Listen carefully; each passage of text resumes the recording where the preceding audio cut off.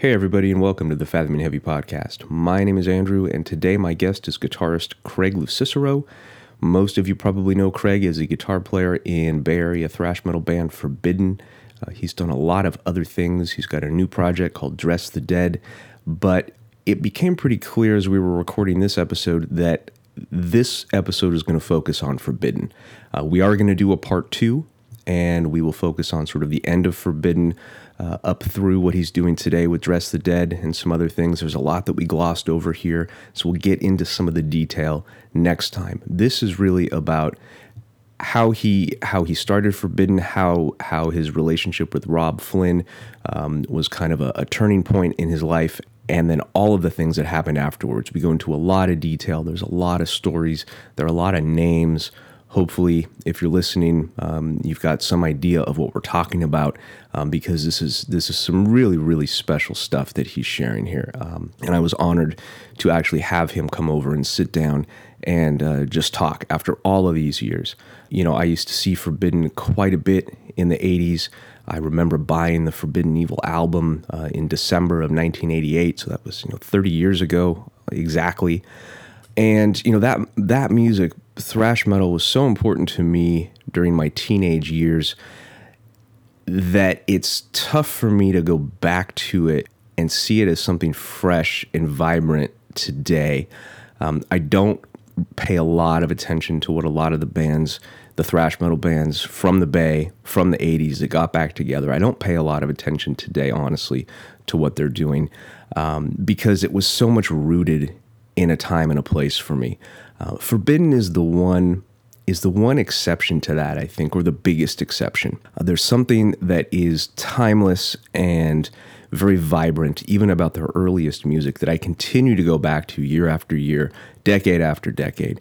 And I thought that their record in 2010, Omega Wave, was just above and beyond, just absolutely stellar and a standout.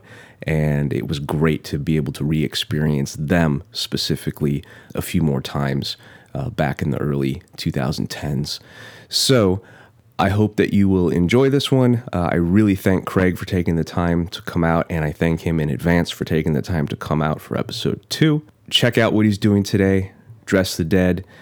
He's recently launched a Forbidden page where they're selling official Forbidden merch and other things, so check that out for sure. There'll be a link to that in my show notes. You can find me on Facebook, Instagram, Twitter, Fathoming Heavy @gmail.com. If you like what you're hearing, please go to Apple Podcasts, leave a rating. That helps a lot. Tell your friends, spread the word, and I appreciate you listening. All right, enough of this. Let's do it.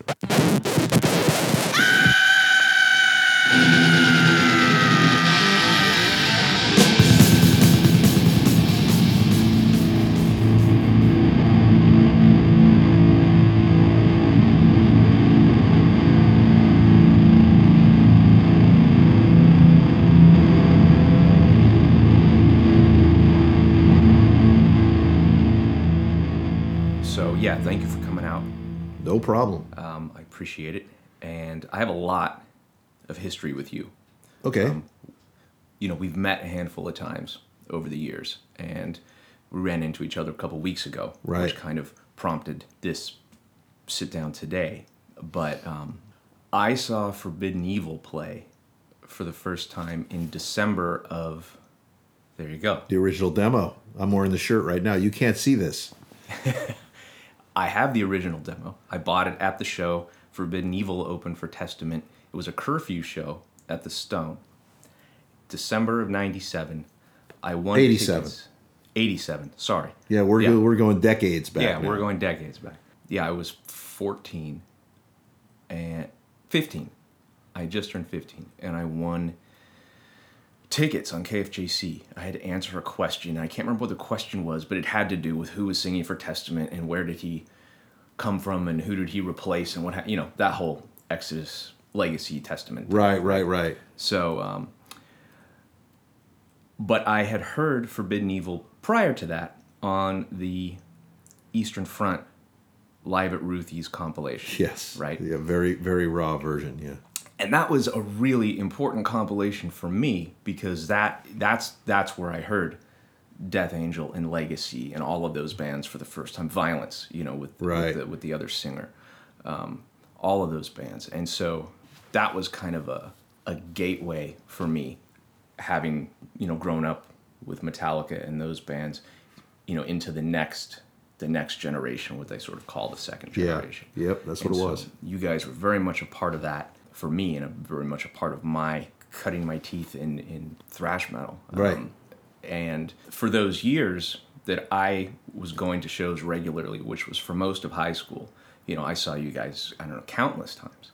And I think the last time that I saw you, it may have been one time later in the 90s, but I saw you open for Death Angel at the Warfield. That was actually 1990. 90, yeah. And that was my 21st birthday. Okay. Do you remember? It's a funny story. I mean, I don't know why I remember this, but you were up there and you were playing, and you had much more hair then, and you were swinging your hair, and you spit. And it got caught in my hair? Got caught in your hair. That was a daily occurrence for me. And you laughed, and I was standing back there and watching you laugh, and then I started laughing. And I don't know why I remember that all these years later. I was kind of a gross... that was the end of my...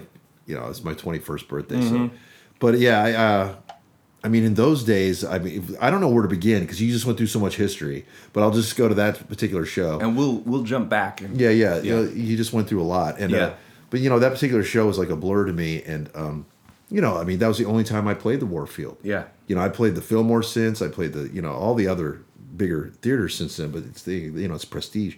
But yeah, we were really on point. At that point, not to be redundant, at that stage. But, I used to do things like that. I used to spit up in the air and have it land wherever it landed. I didn't care. People were like, that's disgusting. And, but part of the thing was, and the reason why I'd spit so much is because I was, at the time, nobody on planet Earth was circle banging as hard as I was. At that point in history, like, my gravity was pushing mucus up to the top of my head, and I had to get rid of it. Because that's the thing about circle banging. I did it because it saved my neck. If you go straight ahead, a whole bunch, people walking around in traction. Like they're just like, oh, like all my friends in bands that, like Gary Holt's, like he's hating it, man. Like if you talk to him about how bad his back is, and he's like, oh, it's fucking killing me, man. So.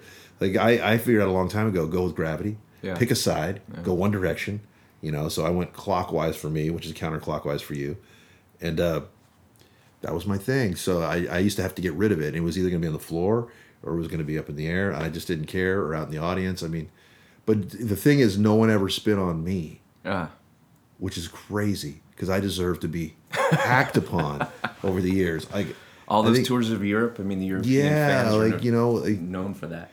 The worst reaction we ever got was in L.A. I can't remember which city it was. It was at the Country Club, and we had to open. We got put on the Dark Angel show because Death canceled because they didn't want to open for Dark Angel. It was back when Chuck was pretty emotional, And we got put on that show, and it wasn't really. Only a few people knew that Forbidden was going to be on it. So when we went boom and walked out on stage, people were like, "Oh!" And that was kind of like the worst initial reaction that turned into a good one that we'd ever experienced. Right. Just like, well, who's this? You had to win them over. We had to win them over. Yeah. It was really before Forbidden had I don't even think Ultimate Revenge was out yet. Okay. Forbidden Evil might have just been released. Okay. We were just catching on. So how did it start for you? You grew up in the Bay Area. How'd you get into heavy music? Let's back this up. Let's beep beep. I didn't grow up in the Bay Area. I grew up in Las Vegas. Okay. Right. I was born a poor black child. No, just clearly. Kidding. Yeah, everyone says that, right? No, I was born to a family of book smart. I was like, well, first of all, I wasn't born into the family. I was adopted at 7 months. Okay, and I all I know about my original family is that I'm half Italian and half Mohawk. So that's really all. It's on my birth certificate, and that's really all I know. And my dad was a history. He turned into a history professor and doctor at UNLV. And he's long since passed away in the early 90s, like 91 or 92. I can't remember exactly. And my mom was Worked at the health department, was president of the League of Women Voters in the 70s of Nevada, all Nevada. And she went on to work at the power company. They got divorced, blah, blah, blah. My brother's an architect, pure straight A student. I am like the blackest of sheep. Like I don't, and I get along with all of them. My family doesn't have a lot of drama. We all say we're all a little weird, but no one fights. We're not a lot of drama. They're great people. But I didn't fit into their mold at all. I was, born gravitating towards music more so than anything they listened to. I just went straight towards music. And they had, my parents were only into the Beatles and the common stuff, Simon and Garfunkel, classical music, Pete Seeger, boring. Yeah. But the Beatles I gravitated towards out of all that. I really loved them. And my brother really was into ELO and Queen and Bowie. He was more into that kind of stuff. So we're talking 70s. Yeah. This is I was born in '69. So, okay. So this is all my background until I was introduced to different friends who had older brothers that listened to heavier music. But my first real recollection of heavy was listening to Helter Skelter off the White Album by the Beatles.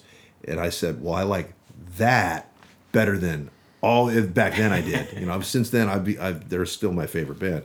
But I mean, back then, that was my introduction to like the hinges flying off and things can be out of control and aggressive. And that was how I went into, my head first into all what I really loved about rock and metal. And, and then I heard stuff like, I think AC/DC. And what a real funny story was, and I don't remember who this was to this day, but my mom took me over to one of her friend's houses, and she had a daughter that wanted me to listen to this Hawaiian album, right? And her brother comes in looking straight out of that 70s show with his friend, and looking back at it, they were definitely high as a kite. And he's all, what the fuck are you playing him? What is this shit? He's all, you got to listen to this. And he just like did the rip the needle off, threw this thing down. And I remember, I don't know who this was. I still can't remember who this was. But I just remember this song. I got to go to hell. And I was like, that's awesome. And then she thought, oh my God. And she walked out of the room, and I was just like sitting there listening to that. I don't remember, and I might not have heard it right. It might have been some other song, but that's how it reverberated in my head. Yeah. So these are like my influences that kind of just, made me pull towards liking heavier stuff. I didn't play guitar. I didn't play anything throughout my childhood. My parents were really hesitant on getting me an instrument. When they got divorced, we didn't have a lot of money. Things were separated. They were separated, and drums were too loud. Bass was going to carry too far. I didn't even, get a guitar until I moved to the Bay Area. So were they worried about, like you? Were they worried about sort of heavy metal culture and the myths surrounding that, and you entering into that? Or pretty liberal. Okay. Pretty liberal in that way. They didn't really think about it. I mean, there's some funny things, but I'll just say that I didn't play guitar. I moved to the Bay Area when I was halfway through 8th grade. But I didn't play guitar at all. But I went to some concerts. I was already through those friends and those connections. I was way into Judas Priest, and I had this one. My brother's actually, it wasn't my brother's friend. He was the preacher's son. Christopher was into all kinds of music, and I remember going. And my mom was good friends with his wife Magine till she just recently died.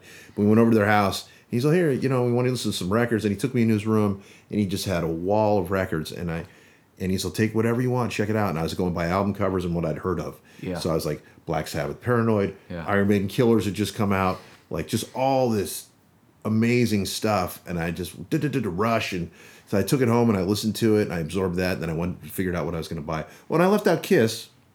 You can't leave out Kiss. Kiss was important from 1976 up until Dynasty. Okay. When I took every Kiss record I had outside and threw it in the street. Oh, no. Which I regretted as soon as I was done. Yeah. But I thought I was going to be an Air Force pilot, which is a whole other story.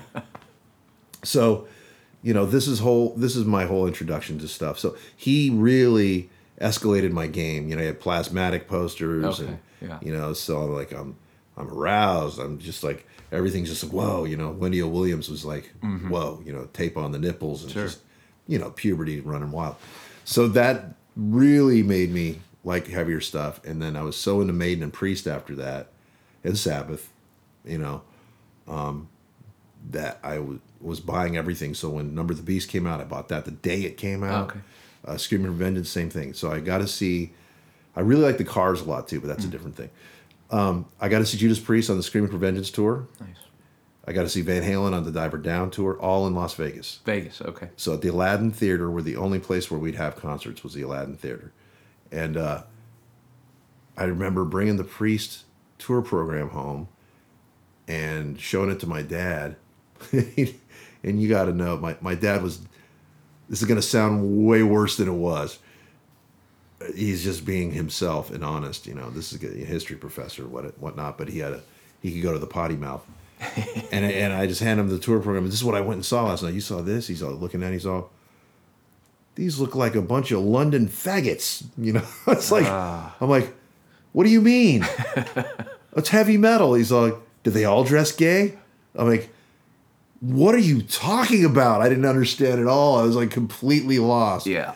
So that had to make me start shifting my mind towards another, you know, like, is that a possibility? But that all came later. But so I like the heaviest things I could find, moved to the Bay Area.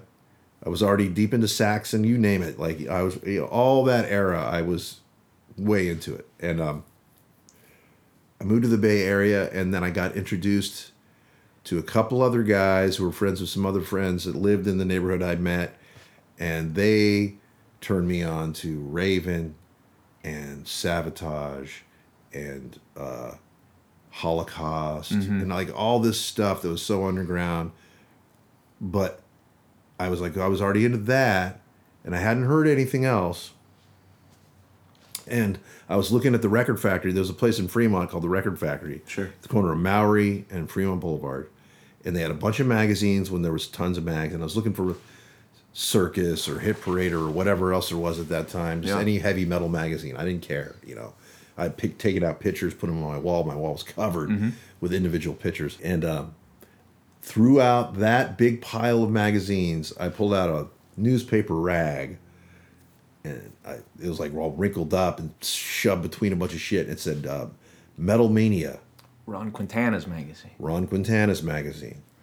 I look at the cover. It's Iron Maiden from when they played The Day on the Green. Okay. Steve Harris with his leg up. And I'm like, well, I've got to have this. So I just bought it sight unseen, examined, looked through all this. I'm like, what is this shit? Merciful Fate, Venom, you know, like Metallica. It was mentioning Megadeth, like, you know, because they hadn't even, I think they just played their first show. Like, I was like, it was the not quite ground level. It's like it was like the elevator had just started moving up. Right. And I got in, and I was like, what is this? And I was only, I think I had just turned I was 13 at the time. I hadn't even turned 14. And I was just, holy shit. And then I see ads for the Record Vault. And I'm like, I wonder if they got all those Iron Maiden imports I'm looking for. And I see ads for the Record Exchange, and no one's going to go with me.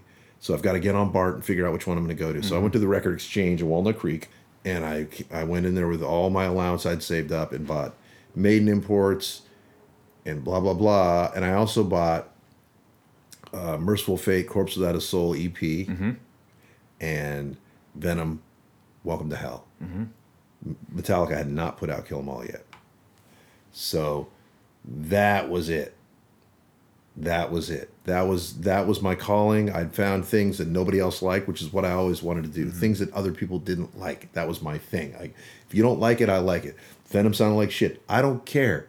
If you don't like it, it's good for me. You know? So that was kind of my real introduction into that stuff. And then later so with those same guys that turned me on to all that stuff, they got excited because Kill 'Em All had come out. So, like, we're going to go and get Kill 'Em All. And I went by myself. They went and did theirs, and I went by myself and went to the Record Vault and, you know, walked Polk Street and everything. Just, you know, I think I tapped the thing, a little pint of Jack Daniels from somebody, bought me one. I got wasted. You know, I bought Kill 'Em All, came home, learned that record. Oh, but I didn't, that's right. By then, I picked up my first guitar. I was going to ask, yeah. That happened a little bit into my freshman year. Okay. I didn't even play guitar till 9th grade. And my dad was in Vegas still. My mom had moved up here to get remarried. And she's still together with my stepdad, Mel. Really cool guy. But they agreed to get me a guitar, and I tried to buy the guitar that was the least defining of what I was like kind of wanted a clean slate, so I bought a wood grain Ibanez Blazer, which is a Strat body. Okay. I just didn't want to have anything that was too this or too that because I didn't know. It was funny how I went into that. I didn't want anything too metal or. Right. I don't even know that metal guitars really. There was BC Rich, and people weren't really thinking there's a Flying V, whatever. But it was early. It wasn't as defined. Not at all. Yeah. Not at all. But I just wanted the most, the least definable guitar I could find, and I did. And I bought a little shitty Fender Harvard amp, and away I went, man. I started playing, and I had a few friends that played a little bit. I wasn't very good at all until I broke my finger on my left hand playing football, and I had a cast. You can't see here, but I had my pinky and my ring finger on my left hand were in a cast, and I only had these other two, my index finger and my middle finger. Right. And I had started playing upside down, and I learned how to do things like Limelight by Rush. Okay. And started to do it and then once I got it off and I flipped my hand back over, it all clicked. That's when I started playing better. But I wasn't very good. And I was carrying around that Merciful Fate EP one day at school just to be a rebel. That's the one with the naked on the cross. The girl on the cross, hand drawn. Right. Totally so evil. And it's funny because I went on to play with Hank Sherman, and it's just weird how it all works out. Oh wow! But I'll have to get to that. Yeah, we'll get to that. But anyway, so walking around school that day, this is my freshman year at high school, and I was just trying to kind of walk around with all my records, like this is what I'm into. Yeah. Like laying my stink like a cat. Mm-hmm. And this Chinese guy walks up to me. He's like, "Hey man, you like that shit?" I'm like, "Yeah." He's like, "I know a guy who likes the same shit as you." So I'm like, "Okay." He's like, "You want to meet him?" I'm like, "Nobody likes this." He's all, "No, he likes what you like. Trust me." I'm like, "Yeah." So we ended up going over the next day, took a bus, went over there, went to that dude's house. Turned out to be Rob Flynn. And this is Rob with one B, not Rubub, but Rob, before he became Rubub. But, he was really into the same shit, and he was super cool. And was he out in Fremont? He lived in Fremont, too, yeah. Okay. And he lived in a different part over behind, because he went to American High School, and I went to Washington High School. Sure enough, though, we hit it off. We became pretty close friends. I was a couple years younger, so I wasn't quite, I don't know if we can call it mature, because neither of us were really mature, but I wasn't caught up. I wasn't as good a guitar player, but he knew that I had that spark that he had, and he had that spark. As we can tell today, he had the little extra, he had a chip on his shoulder, and he wanted to sing. He wanted to take guitar secondary. He wanted to be a lead singer. And I actually watched him do a talent show where he did that. And he didn't look as cool as he does these days. And, he did a song with a bunch of other guys. It was a Torch song. Remember Torch? You ever hear of Torch? I think they're French. No. Just the random shit we liked. I mean, because Jim Pittman, who played in Forbidden Evil, which we'll get to, was a huge collector of everything. Okay. All the compilation albums, all the demos. He was a tape trader extraordinaire. And as was Rob. And Rob had the Yngwie demos all on cassette, which he let me borrow that first day. And I was like, what the fuck? I'd never heard anything like that. Way before even Alcatraz or Rising Force, So, that introduction, again, it's another, if it was a graph, there'd be a check there. Right. And my trajectory just went up. And then I wanted to play with him, but I wasn't ready. And it didn't work out. And I played with another guy in the garage who... I met this guy, he should be talked about more often because his name was Sean McMullen, and he was a drummer, and he was just starting to play drums. But we were learning Venom songs and Slayer, like Black Magic and stuff like. So I bought the Slayer album the week it came out. Show No Mercy, I had that, all that stuff, and we were learning all that shit. And this guy was fucking great. He was going to be great. He was getting good at double bass. He bashed the shit out of the drums. He would get mad. He'd throw sticks at me. He had all the tools. And he was a kid, He was a kid. He was my age. Yeah. Straight A student, total druggie. Yeah. He was the guy how do you do all those drugs and still get straight A's? And, he was a total pimp. He was having sex way before the rest of us, But anyway, when the opportunity finally arose again, I was hanging out with Rob a lot. We were going to shows. We went and saw Exciter together. We went to the Venom Slayer Zest gig together. Yeah. We did, all of us. A bunch of us hanging out. But when he was really excited one day, he told me that he found this amazing singer. Leroy, his other guitar player, found him in an ad on BAM or something. And he was so excited. He's like, dude, this guy can sing like Rob Halford or whatever. Dickinson or Dio or whatever. I'm like, no, he can't. He said, no, come on out. So I go to the rehearsal at this other guitar player's house, and I see this red hair. He actually had white hair. He had white hair and a perm. He just looked so odd to me. I was like, what the fuck? Where'd this guy come from? And he turned out to be from L.A., kind of talked like a Valley dude. Like, this guy can sing, I mean, he looks ridiculous. Right.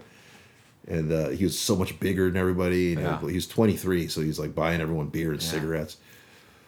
So anyway, so they proceed to jump into doing Hellbent for Leather right in front of my face. And I was like, what? I mean, he just he did Halford's Power with ease. It was, you see other people try. Mm-hmm. He didn't try. It was only do with Russ. He only did. It was all easy for him. And I watched him blaze through like Restless and Wild, and all these songs they were covering. And then all the other guys went to the store, like 7-Eleven, and Rob drove them over there to get cigarettes or something. And then Russ and I were just sitting there. And I go, hey, man, you mind if I pick up that guitar and play for a second? He's like, no, man, go ahead. So I busted in the balls through the wall, and I played it with all the finger. I was much better of a guitar player by that point. Yeah. Not great. Still couldn't really play leads worth of shit. But I was a really good rhythm player at that point. And I played it for him, and he's all, you're way better than the guy we got. We should get you in the band. I'm all, you tell Rob. You let Rob know, And then they were moving out of Leroy's garage, needed a garage to play in. I was better than the other guy, and Rob said, yeah, that sounds cool. Craig's ready. So that was how Forbidden Evil. We weren't even Forbidden Evil yet. It was one of the names they were throwing around. All right. They threw around a bunch of them, like Inquisitor, War Witch, like stupid names. And Forbidden Evil ended up sticking after like numerous throwing arounds of other names and drawing other things on shirts, and Forbidden Evil ended up sticking. Which came first, the name or the song? Oh, the name. I believe Forbidden Evil was a song originally by a band called, we could look it up. It was like War Cry or something like that. It was like it was on one of those U.S. metal albums. Okay.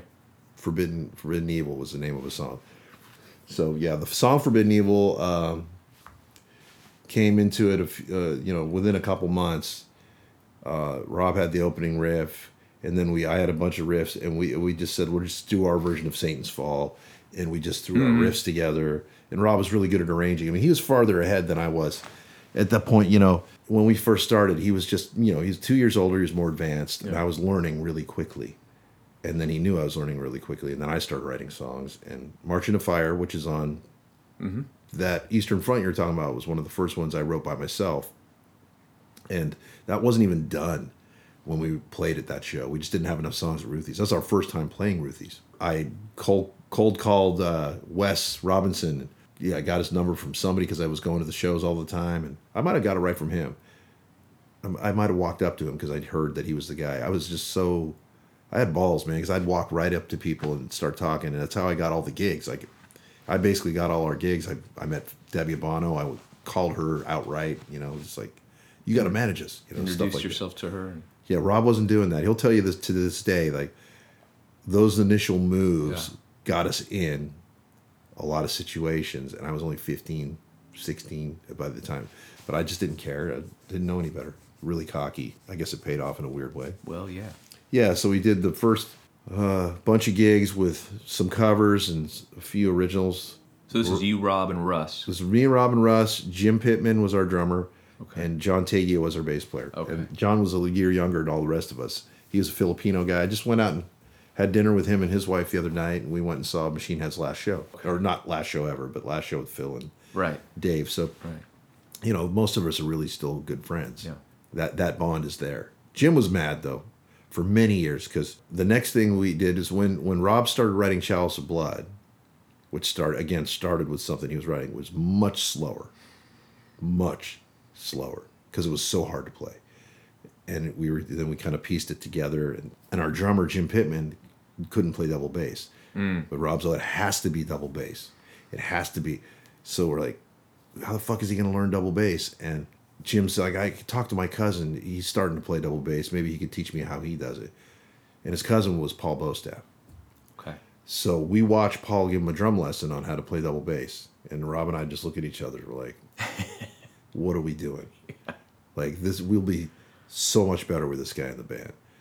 And so that was a big decision that Rob had made because he was, the boss at the time. And Rob's like, we're going to have to replace him. And then Russ is like, sure, he's way better. No argument there. Same with John. So once we had told Jim that we were going to replace him with his cousin, who Paul had had to wrestle with it for his morality, my cousin, it's my cousin, it's my cousin. Sure. Man, Jim couldn't be mad at anybody else but me because he grew up with Rob. Paul's his cousin. Okay. I'm the new guy. He's just pointing at me like, you. So everything was fine till you came. Yeah, everything was cool until you came. Well, I wasn't the one who had a problem playing double bass, so there you go. Yeah. But yeah, so he went on to form the Slambodians after that. Oh, nice. Yeah, Slambos. Yeah. Yeah. That was his band. So and Vengeance Upon Me was one of his main directives. It didn't work out that way, but wow, I had kids, no idea. just kid stuff, Yeah. But I was into Venom, and I had evil music. So sure. He didn't like that. He was more Christian. Okay. And since then, we're all cool. Trust me. Right. But these are the things that happen when you're kids, like the grudges. How'd you hook up with Matt? Well, I knew Matt in high school. I met him. He got kicked out of every school around the area, and he finally made it to Washington. He lasted about a week. But I hit it off with him the first day, and he was in one of my classes, and his long haired dude wearing a Kiss Animalize shirt. Ah. And I was like, so you like Kiss? He's like, oh, I love Kiss. I'm like, all right, cool. And then he was like, all the chicks were into him the first day he got there. He was kind of androgynous at that point, because he hung out with this band Sex from Hayward, and they were all glam dudes who love metal, but they did the glam thing because it got all the chicks. Uh-huh. So they were all in the same music I was into, but they totally dressed up all glam. So he was in that scene, and it worked on the girls at my school. But I just remember the first day I met him, he's just like spitting his gum up in the air and catching it in his mouth, and just like, well, he's got something. Yeah. And he got in a fight within a week, kicked out within that week. Got his ass kicked pretty good. Okay. He wasn't a fighter. We went and saw him. We knew we were going to have to replace John because John wasn't a real great bass player. And we were getting better with Paul. Paul was great. So we need this ingredient. I said, I know a bass player. He's not very good, but he could probably get pretty good if we work on it. So we went and saw him play with his band, something Black, Phantom Black. And he had a kind of a Cliff Burton vibe to him at the time. So that was all everyone needed to see. Like, well, yeah, he looks cool, And so we recruited him. I just remember, it was a bit of a courting around where he wanted to be in the band, and then he kept talking to Rob about it, fighting. He'd track Rob down on the buses to sit with him and say, hey, I need to be in your band. So Matt was pretty persistent about wanting to see us. And I don't remember exactly how it all came together, but eventually Matt came into the band, and then I remember Rob being like, I thought you were better than this, But that was we started playing those first shows with Matt and Paul in the band, and I believe our very first and only show with Paul, Matt, Rob, Russ, and myself was when we played the Scottish Rites Temple with Suicidal Tendencies and Legacy and Lost Rocket and Stone Vengeance. Was that here in Oakland? Yeah. By the lake? Yep. Yeah. Insane. We opened the show. We had just finished writing some stuff, and that was our first show, or first and only show with that full lineup of guys. Are we talking 85 or 86? 86. 86. This is 86, and we'd already put out, the demo, the Endless Slaughter demo, which I'm wearing that had the old lineup, which wasn't even a demo. It was like a live recording with closed mics, and we called it a demo. It sounded horrible. But Forbidden Evil was on that, Next to Die, which turned into part I Prophet, the violent song. But that's a whole nother story. The violence angle is a whole nother story. And Rob getting into violence is a whole nother story. Because those guys, we all rehearsed in Fremont at a place called Fast and Furious. We did. And this band Violence was going to come in there because they were friends with a couple guys in the band Annihilation that we shared the room with. So those guys blow in, and they're all cocky. And I remember seeing them play the first time and in the room, and it wasn't good. And they had an old singer and an old guitar player, Troy Fua, an old singer, Jerry Burr, and it wasn't good the first time. Like the first time through their set, I was like, no. Then I went and did some bong hits, and I came back for the second set, and they were a fucking blur of. It was like a machine. It wasn't super amazing yet, but you could just see like I got it. I was like, oh, they're good. I was high, and they played better that second set. It's like they're cool, and Rob was really intrigued by them, and I liked them, but they didn't have a great singer, so I wasn't totally in love with it. Fast forward a couple months down the line, this is all true too. I'm not making, and nothing I've said. It's all my recollection. It might not be exactly how it happened, but this is how. So you. No, this is exactly how it happened. Yeah. I'm going to tell you right now. This is exactly how it happened. So I'm kicking back in my room at home playing guitar, and my mom knocks on the door. She's like, "There's a couple guys here to see you." Yeah, just like Tom and Jerry or something. So I look down the hall, and there's Perry and Jerry from Violence. I didn't even know they know where I live. Like, how'd they find out? I don't even ask them. Like, what's up? They come back and they're like, close the door. They're like, want to talk to you, man. We want you to play in Violence. I'm like, what? And they're like, yeah, you're like a Dave Mustaine. I go, what do you mean, like an asshole? I mean, what do you mean, Well, yeah, kind of, you got that fucking attitude. I'm like, you want me to play in your band? I'm like, I like my band. I think Russ is great. I mean, nothing against you, Jerry, but I'm a metal guy. You guys are like kind of more punk, and they're like, oh no, dude, you're. I'm like, why do you want me? Why don't you want Rob? Because you're Violence material. They said that, right? Mm. And I go, pass. I'm like, thanks, guys. That's super cool. I'll pass. And then all kinds of crazy shit happens after that. But basically, that moment went by. So we were going to go in and record a demo, which we did do. But right before we were going to do it, Rob showed up to practice he had a broken arm. He had an arm in a sling. He's all, yeah, man, I fucking broke my arm on the way to, or I was trying to steal some beer from Food and Deli. And they chased us out, and then I was running from the cops, and I jumped over the fence. And he had this whole story about how he had a broken arm, and we're like, oh fuck, that sucks. Didn't think twice about it. But what are we gonna do about the demo? He said, let's push it back a couple weeks, and then I'll see what I can do. So we did, and then the day before we were gonna record, we still hadn't played with him. Like, fuck, man, are you gonna be all right? He said, well, let's practice. So we practiced and played great. We're like, I guess you're all right, killer. We recorded. Killer. Took 2 days in the studio with Doug Caldwell, who ended up working on Forbidden Evil with us. We recorded As Good as Dead, Forbidden Evil, Next to Die, and Chalice of Blood. Again, we did 2 of the songs were on the other one. We're like, right on. We were stoked about it. And then Rob disappeared for like a week. We're like, what the fuck? What the fuck? Where's Rob at? What the fuck? So finally Russ gets a hold of him, and then he calls me. Russ calls me. He's like, we got to go to practice tonight. He's like, we got to have a talk. And I show up, and Paul picks us all up, and then Russ and Rob are there, and Russ says, Rob has something to tell you guys. And then Rob went through and just berated us all and told us, you're this, you're that, this is wrong with you, you suck at this, you're not that. Just went through this whole thing, and he's like, and I'm going to join Violence. And I was like,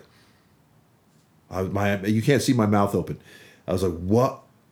Like my kid, I had no way to process all the things that had happened and couldn't say anything that made any sense at all. And I was completely lost in the moment. And I said something really horrible to him. Something about one day I'm going to take a shit on your head or something. Like, just couldn't even process it, right. Dude. I was like 16 years old. And just like, what the fuck? I was in 11th grade. And I was like, I can't believe this. I didn't say anything about them asking me. didn't even, like, couldn't even process that. You know, I didn't want to be like, well, they asked me for just none of that shit even. And I was just like, holy fuck, what are we gonna do? You know. And when I said what I said, he goes, thanks for making my decision easier. I'm like, sure enough. So there began the rivalry, because we were not rivals with Violence at all until Rob did Prior that. to that, right. And then that was like, ooh, what are we going to do?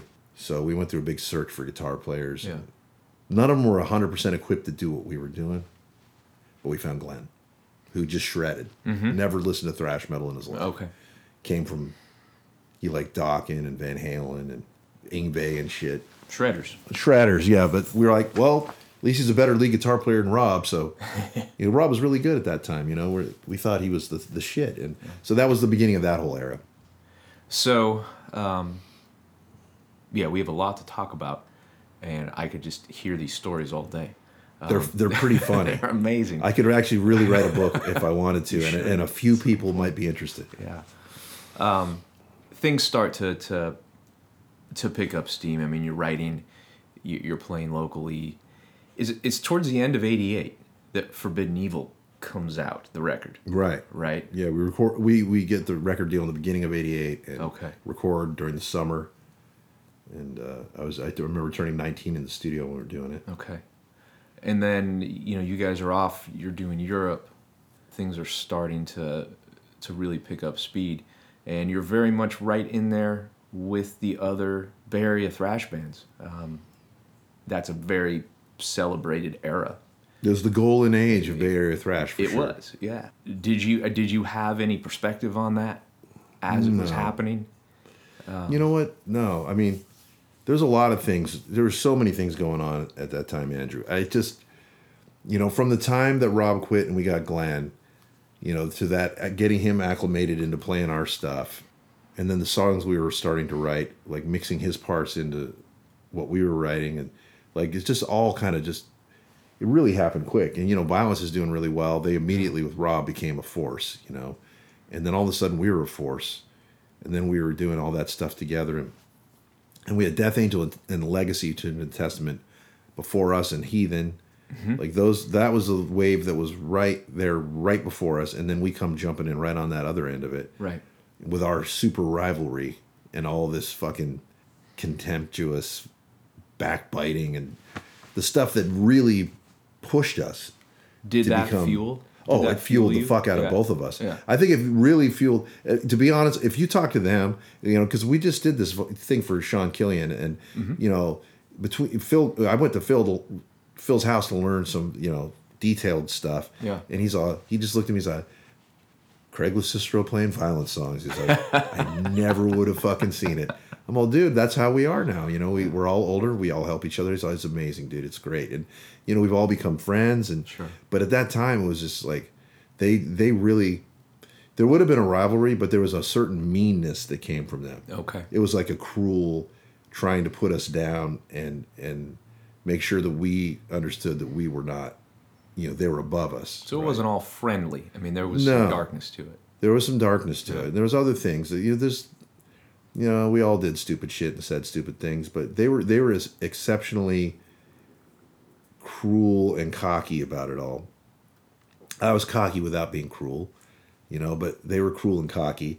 And looking back at it, like, you know, all that pent up energy and just all that negativity really helped build up a killer competition that made everyone better. You know, everyone was so much better. And, you know, up until, I guess, Forbidden Evil came out, they were definitely the next everything.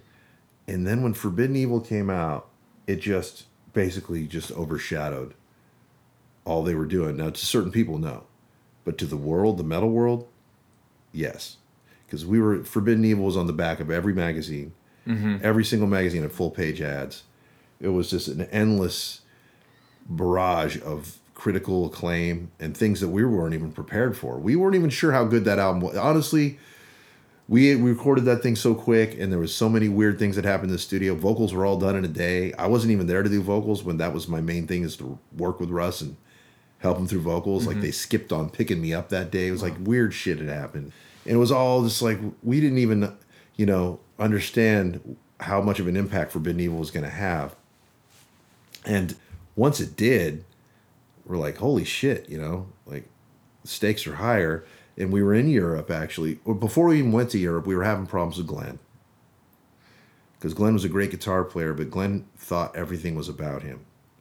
Like, he was under the impression, since we were on Combat Relativity, that, they wanted just instrumental tracks with him shredding and whatever. Mm-hmm. It's like, dude, you're in this band to shred, but you're not in this band to A, write songs, and B, call any shots. It was never the reason why we got him. And before we even went to Europe, I was already recruiting Tim Calvert. Okay. Started sitting with him, showing him riffs, and then him and I kind of worked out One Foot in Hell and Step by Step together. Mm-hmm. And we showed it to Glenn, and he's just like, so we kind of showed him that, and he learned those. And then we went to Europe and started jamming with sound checks and stuff like that. So did Tim go to Europe with you? No. Okay.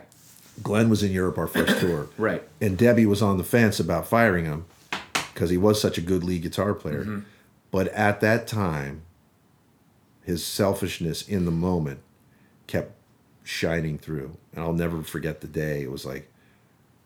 I'll never forget the day. She was always on the fence about it. And Tim was home learning stuff. And I told him, there's a 85% chance that when we come home, you'll be in the band.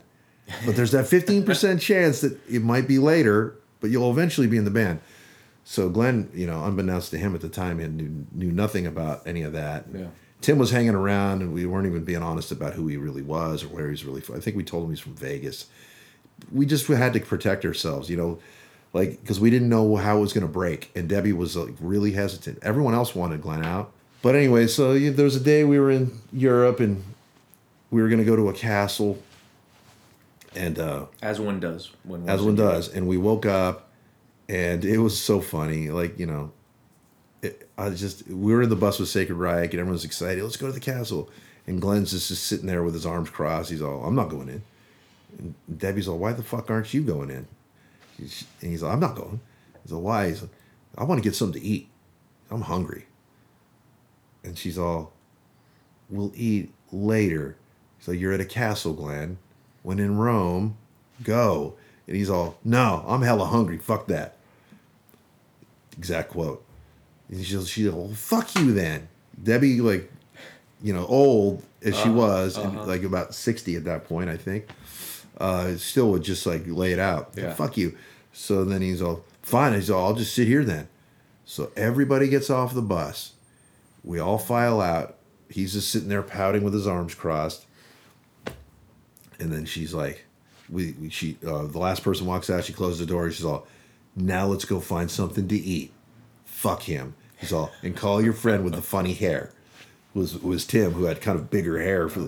It's just curly. It wasn't teased or anything. Yeah. But she always had a problem with his hair. Call your friend with the funny hair.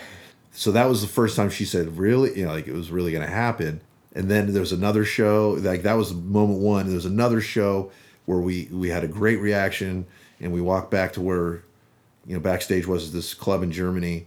And then Debbie's like, get out there and do your encore. And Glenn's all, nope. She said, what do you mean, nope? He's like, nope, I don't want to do an encore. What the fuck do you mean you don't want to do an encore? He's like, I'm not going out there. And he just sat down. And then she just looked at me, and she's all. So those two moments right there were yeah. We just knew that prima donna was on the way. Right. Right. It's interesting that she was really part of, an integral part of that decision. We were going to do it, but she was integral. But she was integral in everything. Well, I was going to ask about everything. Ask about that. I mean, I remember seeing her around at shows all the time and thinking to myself, who is this old woman at all these shows? Yeah. And then I figured out who she was, and her role in all of this is has been talked about a lot. I'm curious though. She was also working very closely with Violence. Well, that came after. Okay. Again, this is the competition. Right. So I was going to ask how that. Okay. I had cold called Debbie as the kid that I was, and told her how good we were and how killer it was going to be. And she's like, yeah, I just finished working with Possessed. I'm not really sure if I want to do this anymore. I don't know. Okay. And then, but we had just finished the demo that we did with Glenn with Follow Me, which is the first song him and I wrote together. He wrote the intro, I wrote the song. Yeah. And but yeah, so this is so funny. So we had just finished doing that. I told her about it. She's all, see, maybe. And I told her, come see us. We're going to play the Twilight Zone in Alameda. Come see us this day.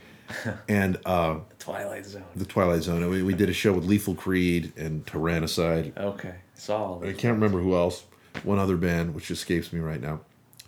But anyway, we were talking about doing that. And in the meantime, I went with Russ to Ron Quintana's KUSF. And we played that demo on the air.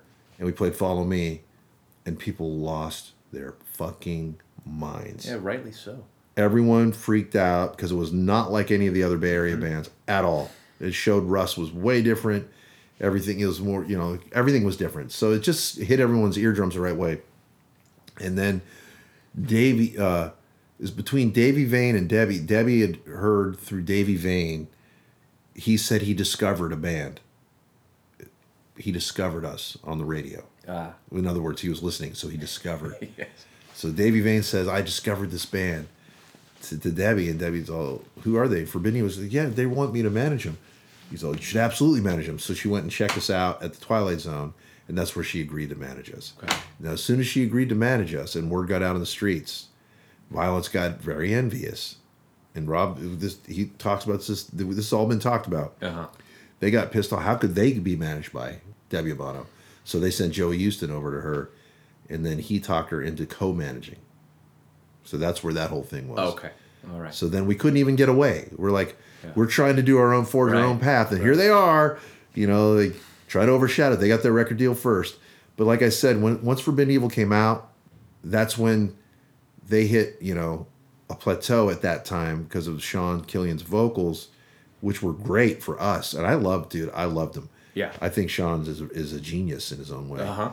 But a lot of people throughout the world just didn't have the palate for it. It was tough, yeah. Yeah, it was different, So it was just, they hit their level unless they were going to change, and they tried to, and Sean just didn't. He can't. He was good at that. So once everything, then that was kind of the beginning of their downfall, because I really felt like when we started having success and they started having envy, it just really caused a fracture in their machine, and when we released Twisted into Form, and how well that went over even better than Forbidden Evil. That was a more successful album, and everything got bigger and better. We got to tour Europe like twice on those two albums, and they didn't ever get over there. And so that was like, a lot of that led to like internal shit with them, which eventually led to Rob quitting the band and starting Machine Head. As Rob said, we did one interview together. He said, much to my chagrin, Forbidden ended up doing a lot better than Violence did. At the time. But does it matter anymore? Not so much. Yeah. It doesn't really matter. Like looking back at it, like you win, lose the battle or win the battle, lose the war. Like there's no, but there was no war. It was just kids thinking. It was just kids Yeah. being kids. Yeah. And we're all friends now. So there you go. So it's interesting when you start looking at the timeline. Twisted into Form was 90, and I think Oppressing the Masses was also 90. Yeah.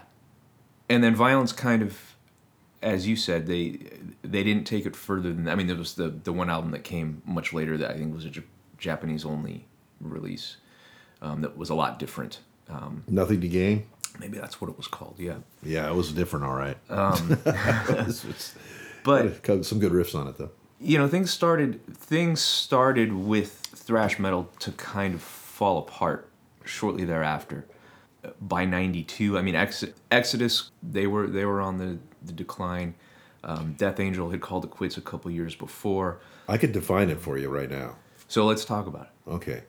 Well, I think you could see that when we came out with our album, Forbidden Evil was kind of like, and say Eternal Nightmare, were kind of the end of the era of all of it being really raw.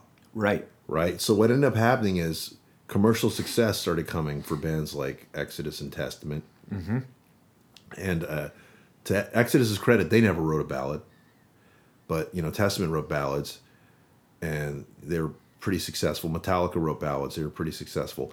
What happened was once it became a fashion statement, and it wasn't so much a movement as it was a trend. Mm-hmm. I saw the whole thing slowly derailing as it got stagnant, and all the bands started dressing the same. You can see it that if you look back at it, all like most of the bands started parting their hair on the side. Mm-hmm.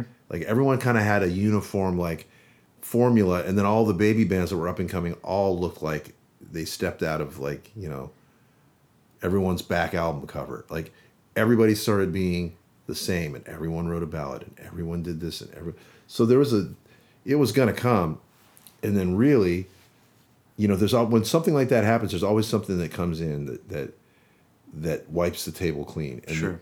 And really, that was people like to point to Nirvana, which is absolutely true. But when Alice in Chains did Facelift, there was an understanding that music can be better. It can be heavy. It can be melodic. It can be rock and roll. But Alice in Chains kind of started the whole thing. And Soundgarden was right there behind him. Louder Than Love came out first. But, say Facelift, then Bad Motorfinger. People started, and then Pearl Jam with 10. And like there's a thing that started happening. And then Nevermind. And when Nevermind came out, everything else seemed kind of stupid and formulatic, and everything else just seemed a lot more stagnant because it was becoming formula, and that's what happened to our scene. So only very few bands survived it. Yeah. You know, I mean, Exodus wasn't writing great albums. Impact is Imminent is not a great album. Mm-hmm. It had some cool riffs on it. The Ritual, like Mm-hmm. you go through them, you know. And Forbidden's next album would have been a completely different thing too. People love our demos we did after that. It was the Trap demo and stuff we did with Paul. They thought that was really cool, but it was like we were headed in more of a progressive. We were improving so damn fast as musicians, Right. that we'd lost our edge. But people, it's funny, the same people that swear by Forbidden Evil love those Trap demos, which are more like Fate's Warning or something. Like we were heading in a completely, it was not very heavy. Everybody was just getting stagnant. That's really what did it. Just there was too much sameness, and something new was coming in, and it just wiped the table clear. And it would have happened. It was going to happen no matter what. Something was going to come next. Something always comes next, and it feels like people point the finger right at Nirvana, and That was the end. That was the definitive period, turning of the page. Yeah. But it felt to me like, Death Angel was done by that point. By the time Nevermind came out, Death Angel had already. Well, there's finished. reasons why. No, sure, but And you know the history of the Death Angel was going to be on Clash of the Titans. Yeah. And they got in the accident. right. Then Alice in Chains popped in. Mm-hmm. And they were not. Alice in Chains was not loved night after night, but by the end of every show, everyone respected them because they stood up Right. and rocked and didn't give a fuck what you Sure. thought. Sure. Which is a new thing altogether, too. You know? To be a rock band that said fuck you. Right. It worked. It feels like things, as you said, were kind of reaching a natural end. You know, you look at the violence history, the things that they've talked about, the business decisions, the deals, the things that, everyone, you guys were kids, and Yeah. suddenly you're touring the world, and you're actually making a living more or less playing music. Well, should have been. The money was not looked after. That was the one thing. And that's another part of it. For for Violence and us, they fired Debbie first, and that was like really heavy. Right. Debbie was amazing at how she did things was a little different because she had a heart of gold, and she was wealthy, so she wasn't concerned with money for shows, back end things. She's like, let's just live this because this is just a trend for you kids. You guys are going to all grow up and do different things when you get older. Uh-huh. It wasn't like, you're going to do this for the rest of your life. We need to protect your interests. It was more like, I'll get you a record deal. We'll get a certain amount of money, and we'll put you out on tour. And then she would cover certain things. If they didn't, we'd get tour support. But like, man, oh man, were those contracts just open-ended, and, they were just bad. And she wasn't concerned with like thinking about things like that because she was taking care of you anyway. So she figured, I'll take care of you. And then when those bands, like us and Violence, and when we ended up having to let her go because of those business decisions, she was very resentful. But then we start finding out that basically she was taking care of a lot of shit. Mm-hmm. So that, God bless her for that. Yeah. If you're a God, I'm not, whatever, but you know what I mean. I do. Bless her for that. And I became really good friends with her towards the end again. Her last 4 or 5 years, we reconnected, and she got to meet my son, and she loved my wife already. Yeah, it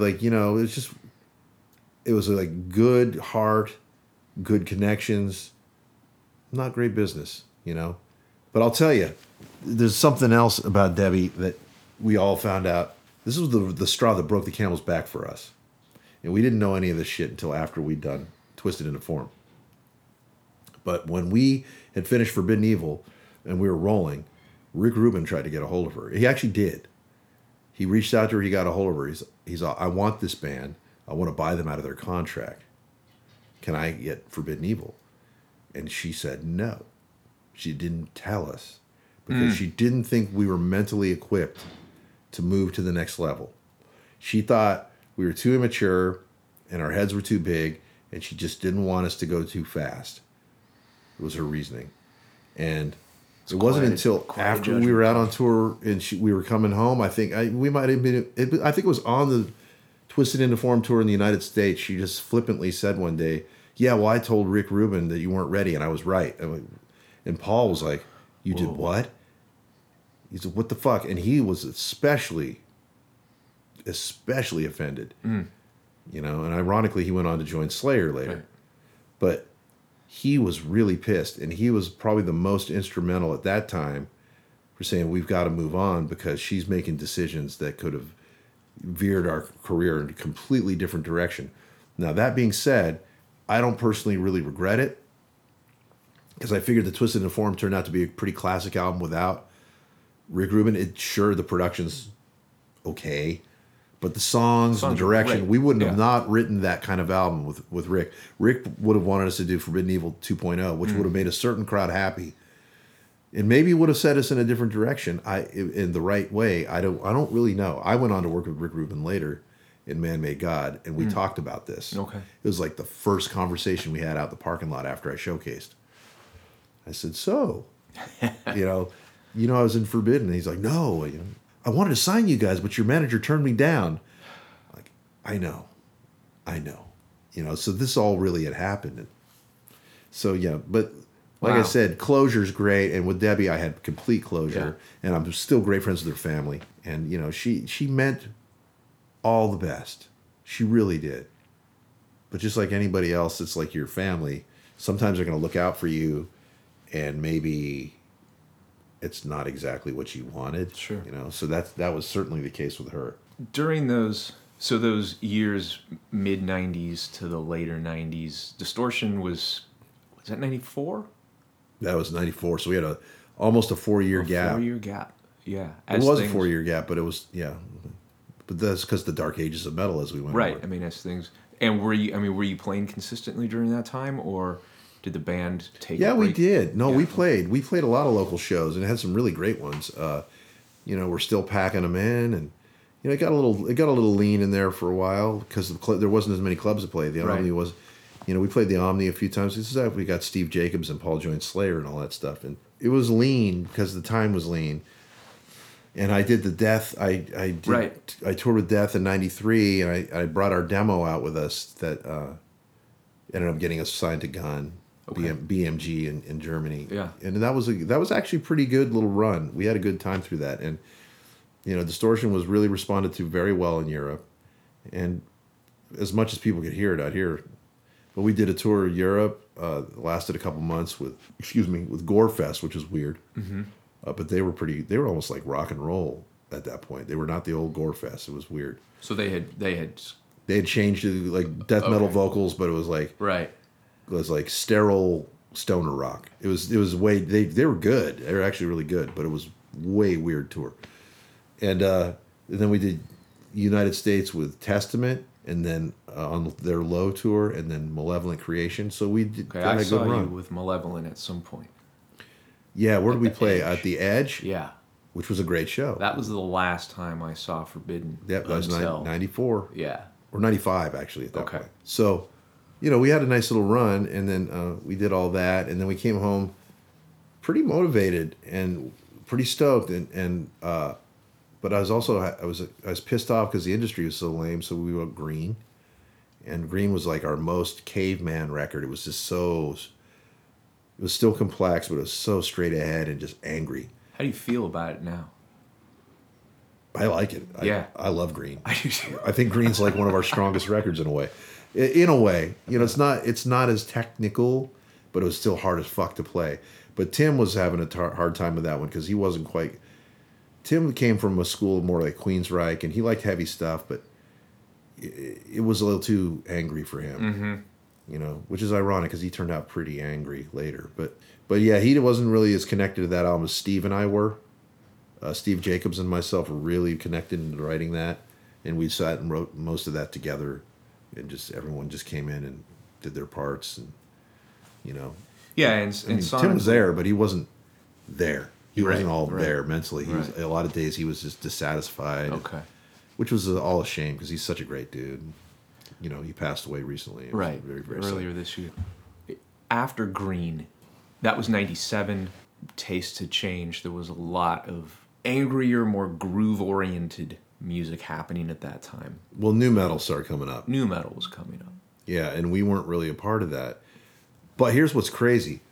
Years later, because I went on, and we'll get into this later, but when we put out Green and when we handed it to the label, they didn't know what the fuck to think. Right. They were like, this is really, really angry. This is a fucking, they like, what happened to the last record? We don't write the same record twice, And then they popped off, their first tour idea was to put us out with Manowar. And I, in my heart of hearts, I just said, that's it. Like, I just can't, if they don't understand where we're coming from, and then they put us out with Manowar as some sort of like answer to where they think we belong, I'm going to call it quits. And that's what I did. Okay. And I kind of initiated that, and I tried to separate myself from all the guys. I said, I'm not going to do, I love you all, but I'm going to try something. I don't even know what I'm going to do next. I just have to find my voice. I was into different kinds of stuff. I loved metal. I loved the heavy shit. I loved all that stuff. But I also had discovered Radiohead, which I felt like was like very expansive and grandiose. And I just wanted to like, can I write beautiful parts and heavy? Like, why can't I do both? Why can't I do that? So I was like all just looking for anything new. And both Steve and Matt would not let me go without taking them along. And I was really hesitant. I said, I don't know, guys. I kind of want to get away. But I ended up agreeing upon that. And when that happened, that really made the other two guys feel bad, because I should have probably stuck to my guns on that. But I don't change history. You can't rewrite it, and it actually worked out all right for me. But it made the other two guys really, really resentful. Like, it made it seem like, well, three of us are just quitting on them, as opposed to me just saying, let's just put this band to bed. Mm-hmm. It was like, well, three of us are going to stick together. And so we started Man Made God. And I suggested to Tim, well, you should join Nevermore, dude. Because those Sanctuary guys were wanting you for years. Mm-hmm. They did. They always wanted Tim. And I thought he'd be perfect. Or why don't you fucking put your name in the hat for Queensryche? Because they needed, if he would have been there after DeGarmo, right, they would have not sucked. I'm telling you straight up, they would have been amazing with Tim. Amazing. He didn't throw his name in the hat for that. And these are all things that just kind of happened. But Russ he played with music with my friend Todd, who started Parking Lot Prophets, and was enjoying himself, and he wasn't as resentful. But Tim was very resentful, and that's what sucked, because, he was mad at me because I took 3/5 of Forbidden. Sure, he felt excluded. And felt slighted. Right. And he joined Nevermore, which was great. Yeah. And I'm sorry that didn't work out for him. I'm really sorry, because that just seemed like it would have been perfect. So, what was it like feeling like did it feel like you were the last band standing, by that point in 97? Testament was still they were going, still going. They were really the only ones. Yeah, they were talking about changing their name and Right. doing different things. You know, Exodus was gone. Everyone was gone. Everyone was gone. Death Angel was the organization and the Swarm. Right. Like everything, yeah.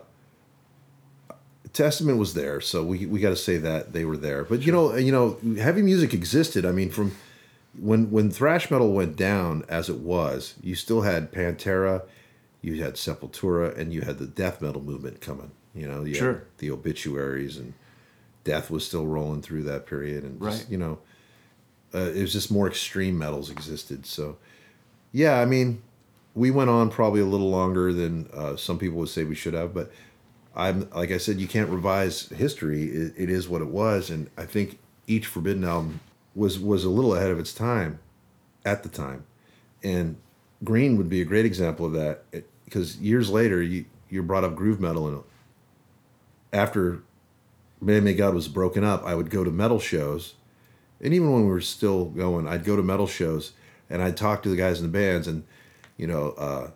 I'd meet the guys and say Kill Switch Engage or Slipknot, and they would point as Green to Green as a major influence. Slipknot, big time.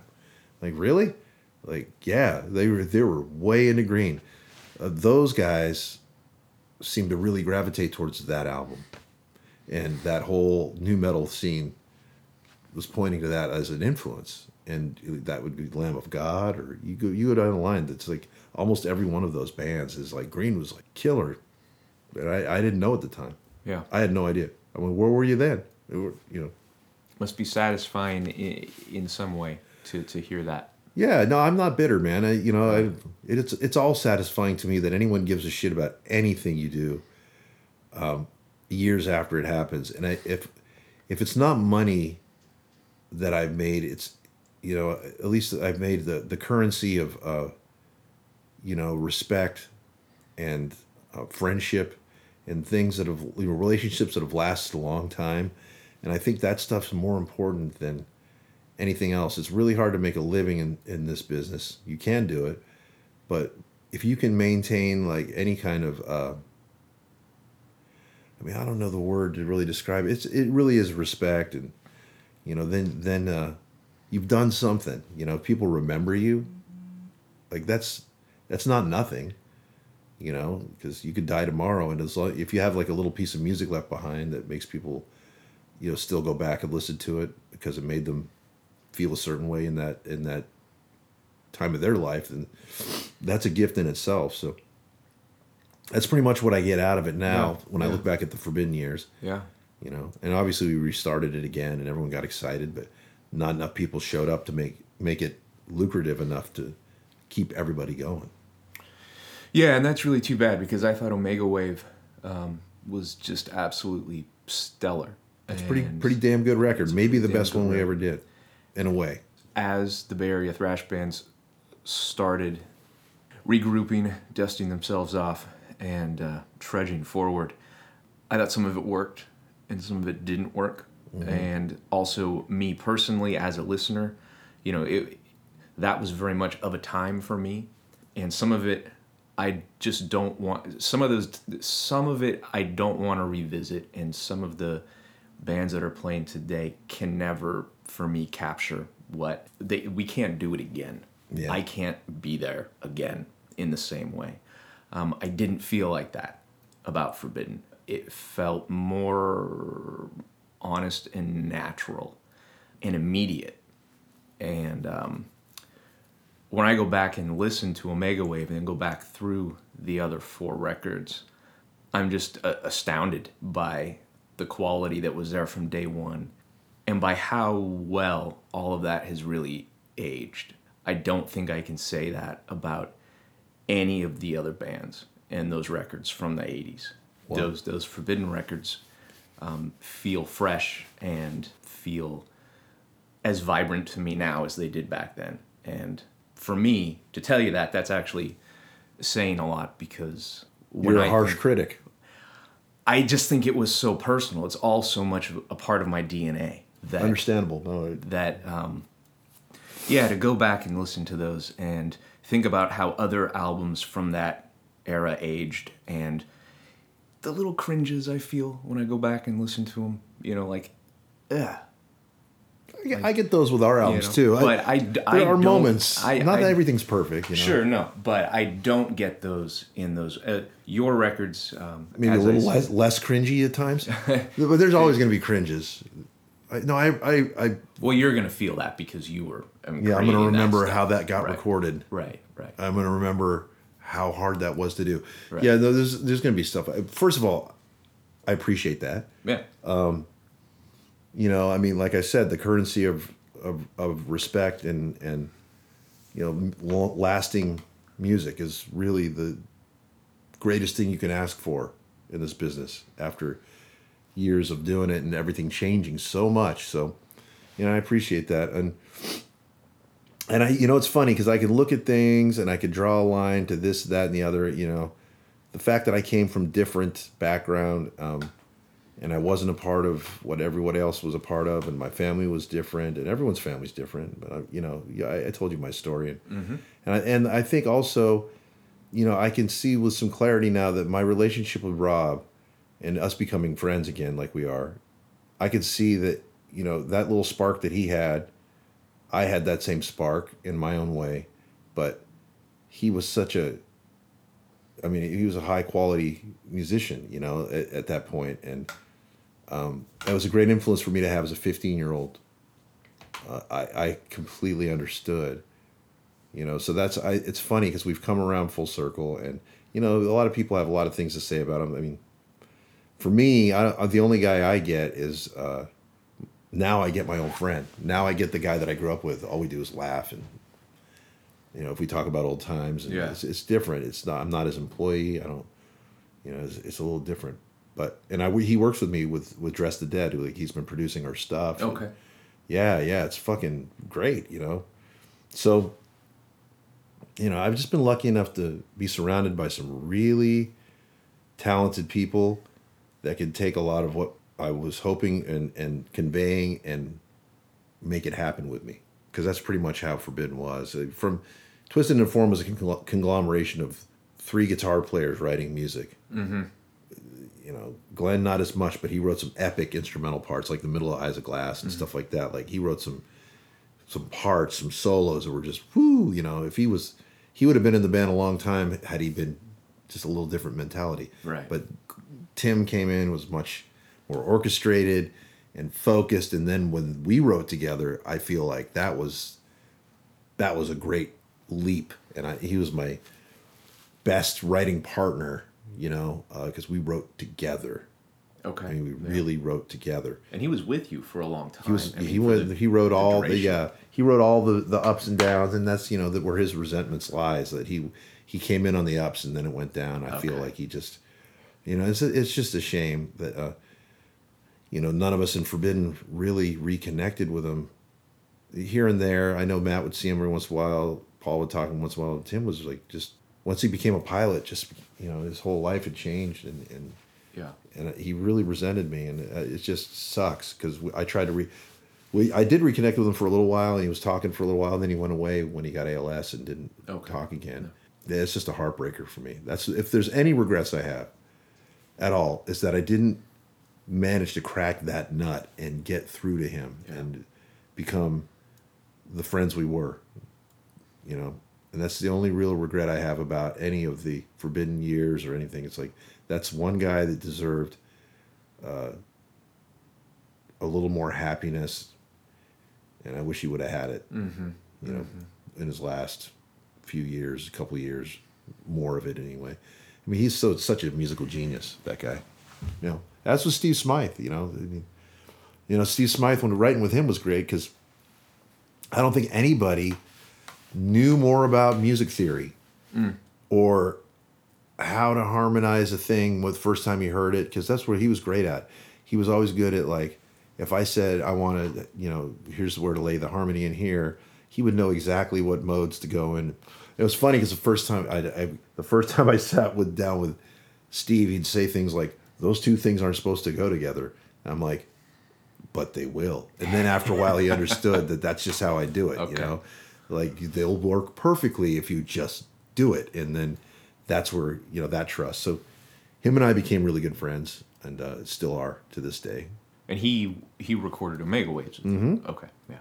fantastic solos. Just, we both did a ton of solos, but I just feel like his are so well orchestrated, and so they're not really Calvert like, but they're up there with that emotional gravitas that it pulls you into like a story, and that's the thing for me. Like, if you can't say something with your solos, I don't care how many notes you have, because I don't play that many notes with mine.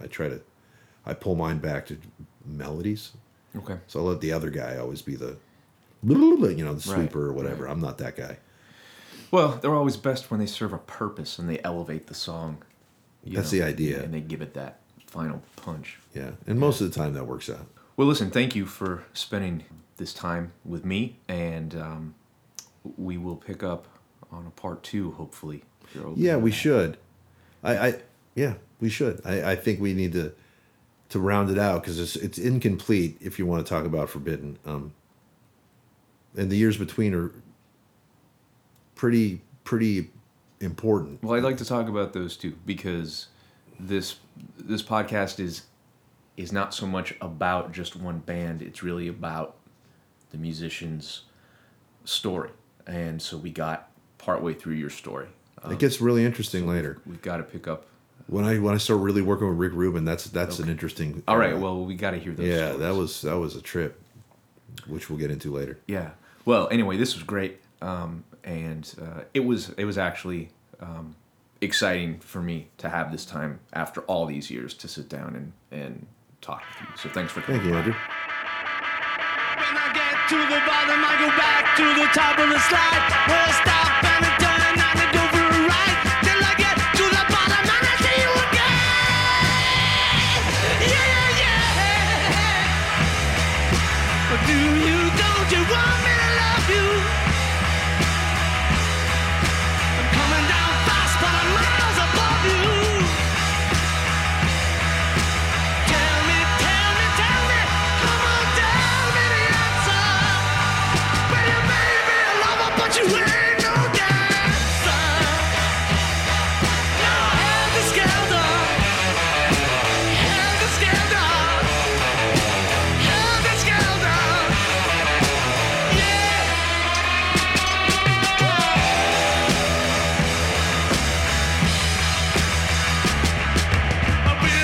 Won't you want me to make you? I'm coming down fast, but don't let me break you.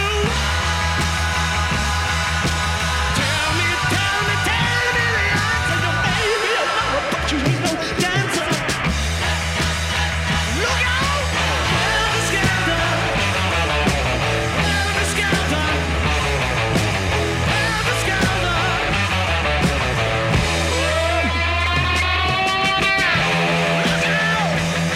Crosses you come.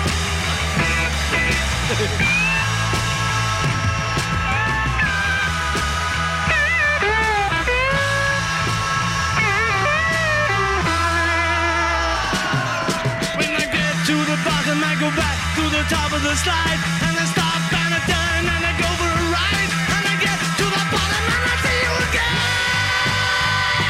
Yeah, yeah. But don't you want me to make you? I'm coming down fast, but don't let me break you. Tell me your answer. You may be a lover, but you ain't no dancer. Look out, helter skelter, helter skelter, helter skelter. Look out, helter skelter. You're coming down fast. Yes, yes.